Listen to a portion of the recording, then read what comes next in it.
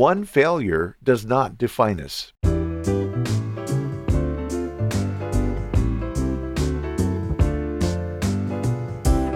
Life-Spring Family Audio Bible, coming to you from Riverside, California, and podcasting since 2004. I'm your OG Godcaster, Steve Webb. This is the daily podcast where we read the entire Bible in a year. What a beautiful day it's been around here. I hope you're doing well today. It's good to see you. Our reading today is Genesis 12 through 15, and I'm calling the episode Arrested Obedience. We'll be reading about Abraham and the promise God made to him. We'll also do our On This Day in Church History segment, and we'll have a short time of prayer at the end. Let's get started. Genesis chapter 12. The Lord said to Abram, "Leave your country, your relatives, and your father's home, and go to a land that I'm going to show you. I will give you many descendants, and they will become a great nation. I will bless you and make your name famous, so that you will be a blessing. I will bless those who bless you, but I will curse those who curse you, and through you I will bless all the nations." When Abram was 75 years old, he started out from Haran, as the Lord had told him to do, and Lot went with him. Abram took his wife Sarai, his nephew Lot, and all the wealth and all the slaves they had acquired in Haran, and they started out for the land of Canaan. When they arrived in Canaan, Abram traveled through the land until he came to the sacred tree of Moreh, the holy place at Shechem. At that time the Canaanites were still living in the land.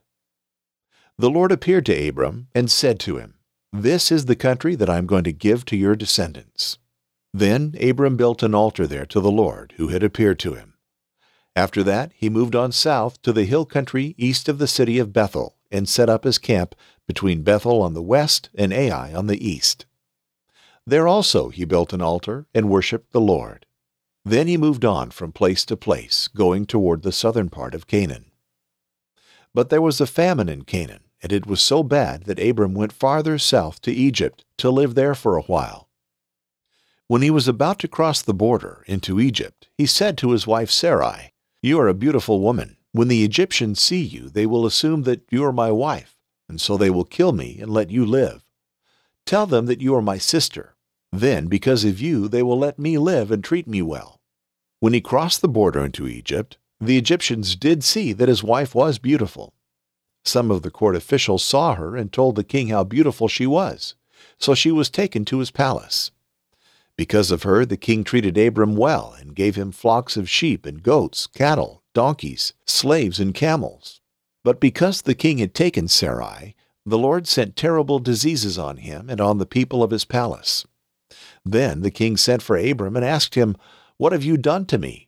Why didn't you tell me that she was your wife? Why did you say that she was your sister and let me take her as my wife? Here is your wife. Take her and get out." The king gave orders to his men, so they took Abram and put him out of the country, together with his wife and everything he owned. Genesis chapter 13. So Abram went up from Egypt to the Negev, he and his wife and all that belonged to him, and Lot with him. Now Abram was very rich in livestock, in silver, and in gold. He went on his journeys from the Negev as far as Bethel to the place where his tent had been at the beginning, between Bethel and Ai, to the place of the altar which he had made there formerly. And there Abram called on the name of the Lord. Now Lot, who went with Abram, also had flocks and herds and tents, and the land could not sustain them while dwelling together, for their possessions were so great that they were not able to remain together. And there was strife between the herdsmen of Abram's livestock and the herdsmen of Lot's livestock. Now the Canaanite and the Perizzite were dwelling then in the land. So Abram said to Lot, "Please let there be no strife between you and me, nor between my herdsmen and your herdsmen, for we are brothers. Is not the whole land before you? Please separate from me. If to the left, then I will go to the right, or if to the right, then I will go to the left." Lot lifted up his eyes and saw all the valley of Jordan, that it was well watered everywhere. This was before the Lord destroyed Sodom and Gomorrah, like the garden of the Lord, like the land of Egypt, as you go to Zoar. So Lot chose for himself all the valley of the Jordan, and Lot journeyed eastward. Thus they separated from each other. Abram settled in the land of Canaan, while Lot settled in the cities of the valley, and moved his tents as far as Sodom. Now the men of Sodom were wicked exceedingly, and sinners against the Lord. The Lord said to Abram after Lot had separated from him, "Now lift up your eyes and look from the place where you are, northward and southward and eastward and westward. For all the land which you see, I will give it to you and to your descendants forever. I will make your descendants as the dust of the earth, so that if anyone can number the dust of the earth, then your descendants can also be numbered. Arise, walk about the land through its length and breadth, for I will give it to you." Then Abram moved his tent, and came and dwelt by the oaks of Mamre, which are in Hebron, and there he built an altar to the Lord. Genesis chapter 14. And it came about in the days of Amraphel king of Shinar, Arioch king of Elasar, Chedorlaomer king of Elam, and Tidal king of Goyim, that they made war with Bera king of Sodom, and with Birsha king of Gomorrah, Shinab king of Admah, and Shemeber king of Zeboim, and the king of Bela, that is, Zoar. All these came as allies to the valley of Siddim, that is, the Salt Sea. 12 years they had served Chedorlaomer, but the 13th year they rebelled.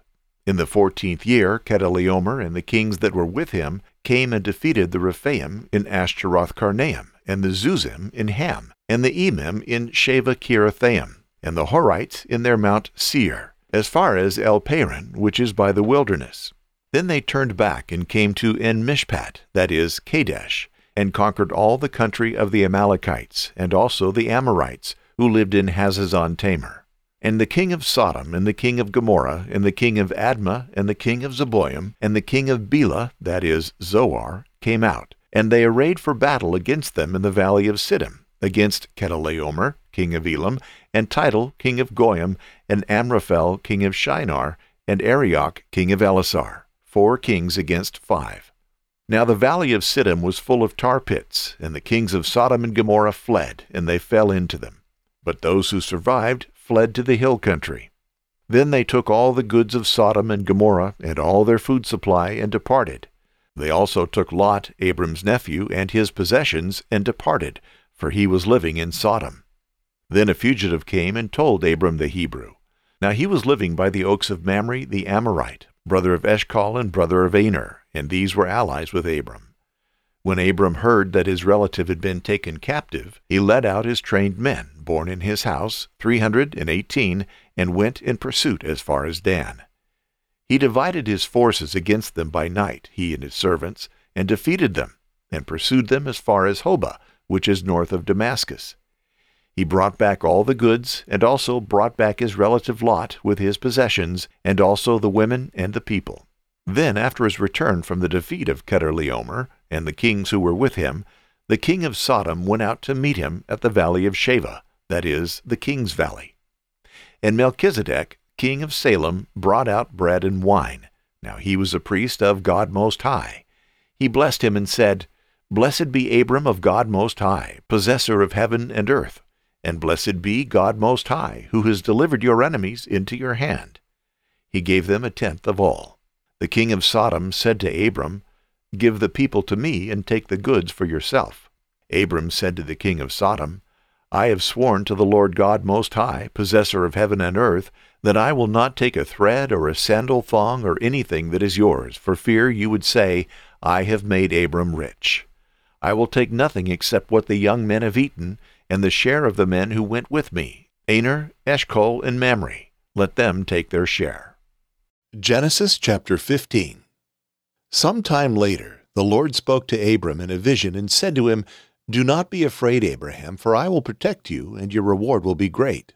But Abram replied, "O sovereign Lord, what good are all your blessings when I don't even have a son? Since you've given me no children, Eliezer of Damascus, a servant in my household, will inherit all my wealth. You have given me no descendants of my own, so one of my servants will be my heir." Then the Lord said to him, "No, your servant will not be your heir, for you will have a son of your own who will be your heir." Then the Lord took Abram outside and said to him, "Look up into the sky and count the stars if you can. That's how many descendants you will have." And Abram believed the Lord, and the Lord counted him as righteous because of his faith. Then the Lord told him, "I am the Lord who brought you out of Ur of the Chaldeans to give you this land as your possession."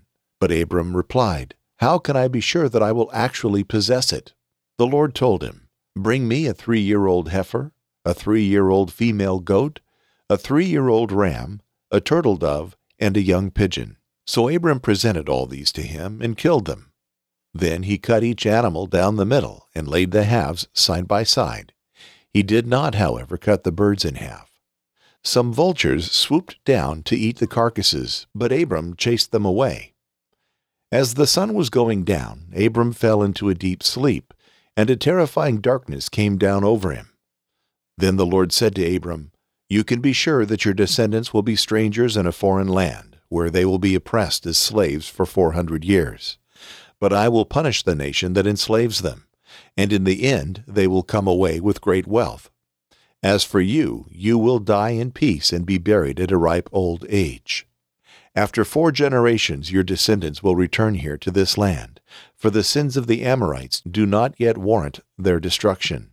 After the sun went down and darkness fell, Abram saw a smoking firepot and a flaming torch pass between the halves of the carcasses. So the Lord made a covenant with Abram that day and said, "I have given this land to your descendants, all the way from the border of Egypt to the great Euphrates River, the land now occupied by the Kenites, Kenizzites, Cadmonites, Hittites, Perizzites, Rephaites, Amorites, Canaanites, Girgashites, and Jebusites."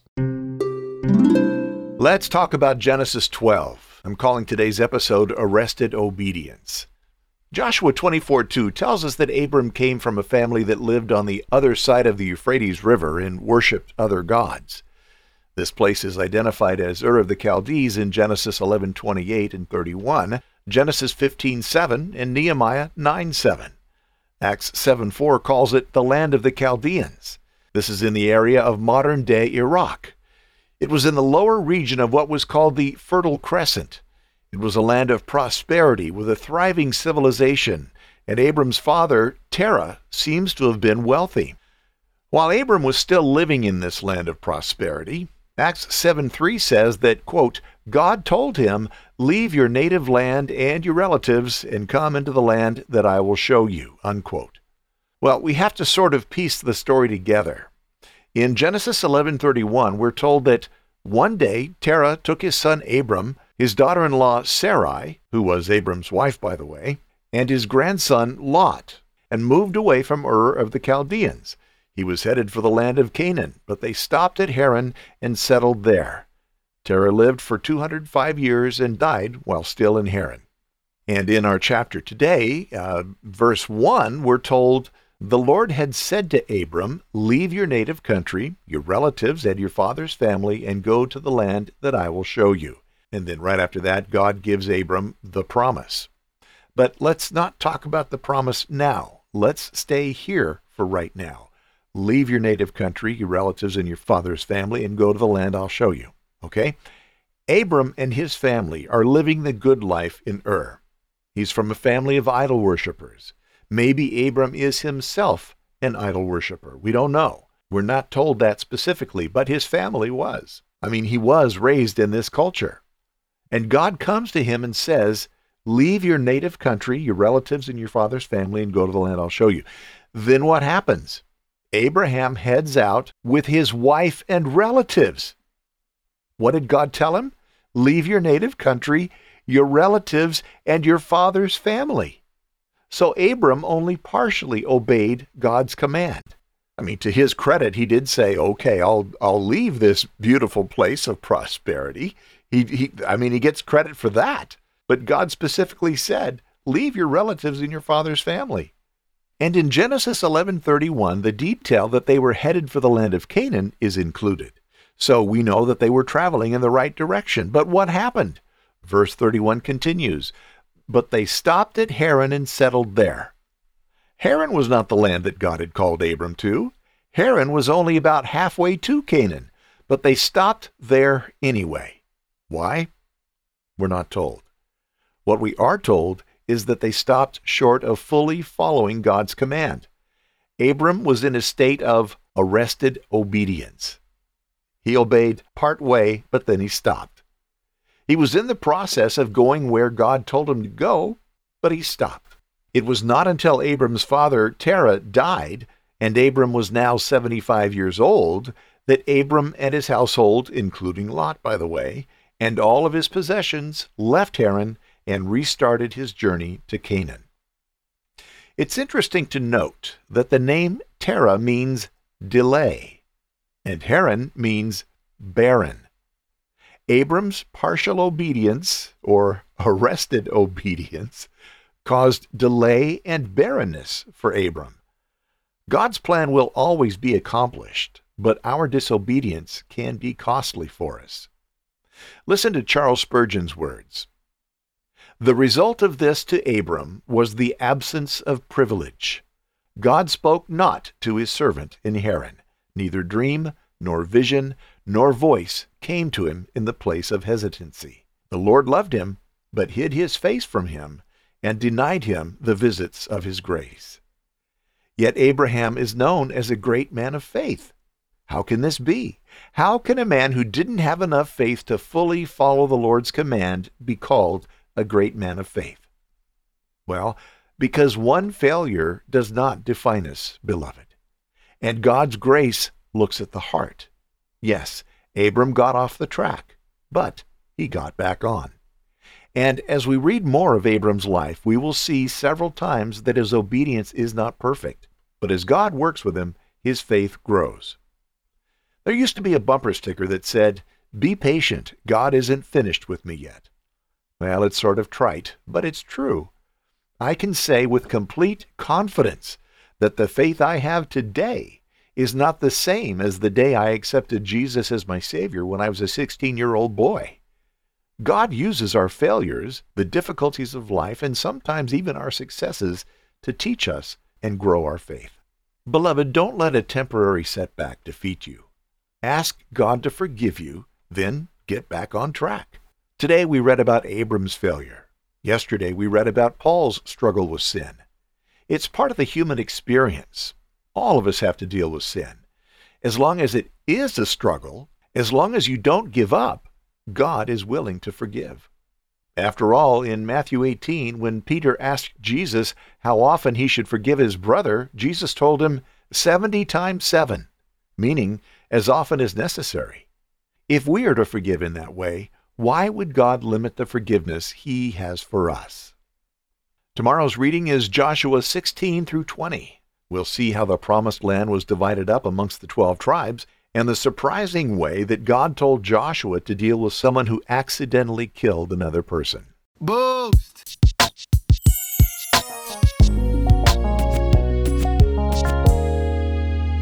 I've got a question for you. How did you find the show? Did a friend tell you? Did you hear about the show on another podcast? Did you hear about it on the evening news? Fat chance. Let me know. Email me at steve@lifespringmedia.com and use the subject line, "Here's where I found you." I got an email today from someone with that subject line, "Here's where I found you." Let me read it to you. Now, dare I try this? Yeah, why not? G'day, Steve. Heard about you and your show from the contribution you made to No Agenda. I've been enjoying listening to your family Biblecast. My wife and 3-year-old son have just welcomed our daughter into the outside world. She was born 2 weeks ago. While she's too young to listen to your podcast, I listen with my son, and he repeats the odd string of words he finds amusing. God bless, and best regards from Melbourne, Australia. And that's signed Christopher Galea. Now, 2 apologies. Christopher, I'm sorry for the probably terrible Aussie accent. And probably I mispronounced your last name. But anyway, thank you so much for your email. Congrats on the birth of your daughter. What an exciting time when there's a brand new baby in the home. And I can imagine your son will be laughing at my attempt at reading your email. It's such a joy to watch them grow, isn't it? And I'll be praying for you, your family, and the rest of your countrymen. You're in the midst of some really tough times there with all the lockdowns and all. But let me encourage you, hang in there and know that God is with you. God bless you and your family, Christopher, and thanks again for writing. So, where did you find the show? Steve@lifespringmedia.com. Use the subject line, "Here's where I found you."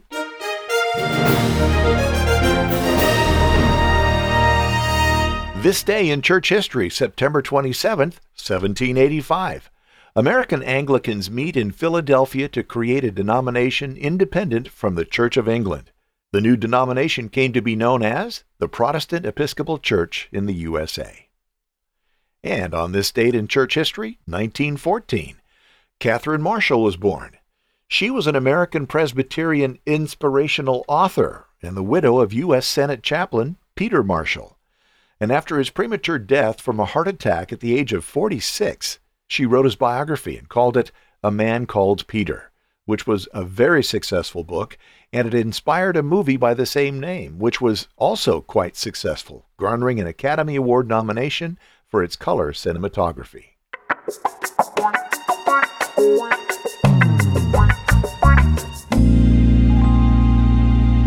The LifeSpring Family Audio Bible relies on your support, not advertising. Advertising is censorship, and the Word of God will not be censored on this show. So, to pay the bills, value for value is the only way this works. You decide if the show has value, and if it does, all I ask is for you to return a portion of that value back to me in the form of time, talent, or treasure. To learn more about that, go to support.lifespringmedia.com. God bless you. Prayer requests.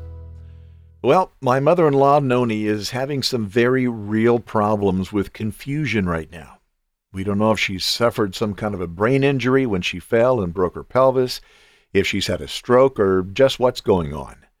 My wife, the lovely Lady Leanne, her daughter, phoned me a few minutes ago with a report. She went to the facility because she tried calling several times today and couldn't get through to talk to somebody about Mom. It's a long story, but it really seems like she's not getting attentive care.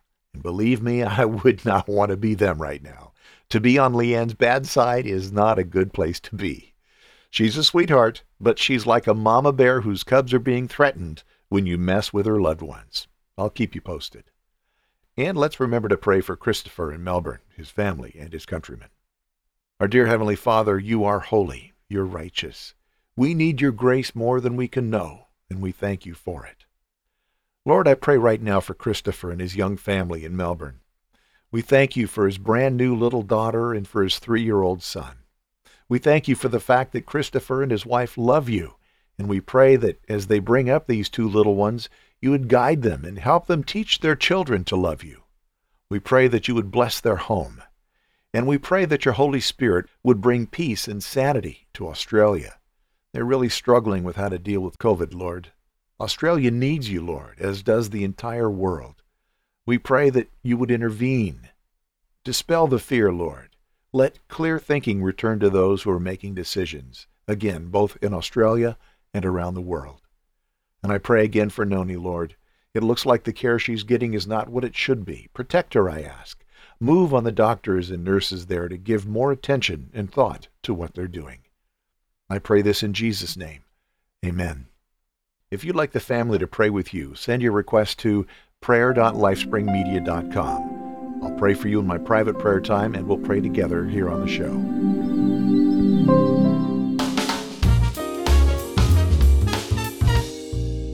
Tell somebody about the LifeSpring Family Audio Bible. The only effective way to make the world a better place is to change people's hearts, and that starts with the Word of God. That's what the LifeSpring Family Audio Bible is all about. Tell somebody about it. Oh, and one last thing. Next Sunday, October 3rd, Harvest Christian Fellowship, the church that Greg Laurie pastors, and the church that I call home, is having their 31st Southern California Harvest Crusade at Angel Stadium in Anaheim, California. And way back in 2005, with Craig Patchett of the Godcast Network, when this was a multi-night event, I hosted the first podcast coverage of the Harvest Crusade. Many thousands of people come forward to receive Christ at these events, so please be praying that hearts are touched and lives are changed this coming Sunday. And this year they'll be streaming the event live, 7 p.m. Pacific Time. I'll have a link on the show notes page. If you'd like to watch it from anywhere in the world, this is going to be a great event. I guarantee it. Comment on the show at comment.lifespringmedia.com or email me at steve@lifespringmedia.com or comment on the show notes page for this episode. I'll read some of your comments on the show. Until tomorrow, may God bless you richly. Thanks for being here. I'll see you tomorrow. I'm Steve Webb. Bye.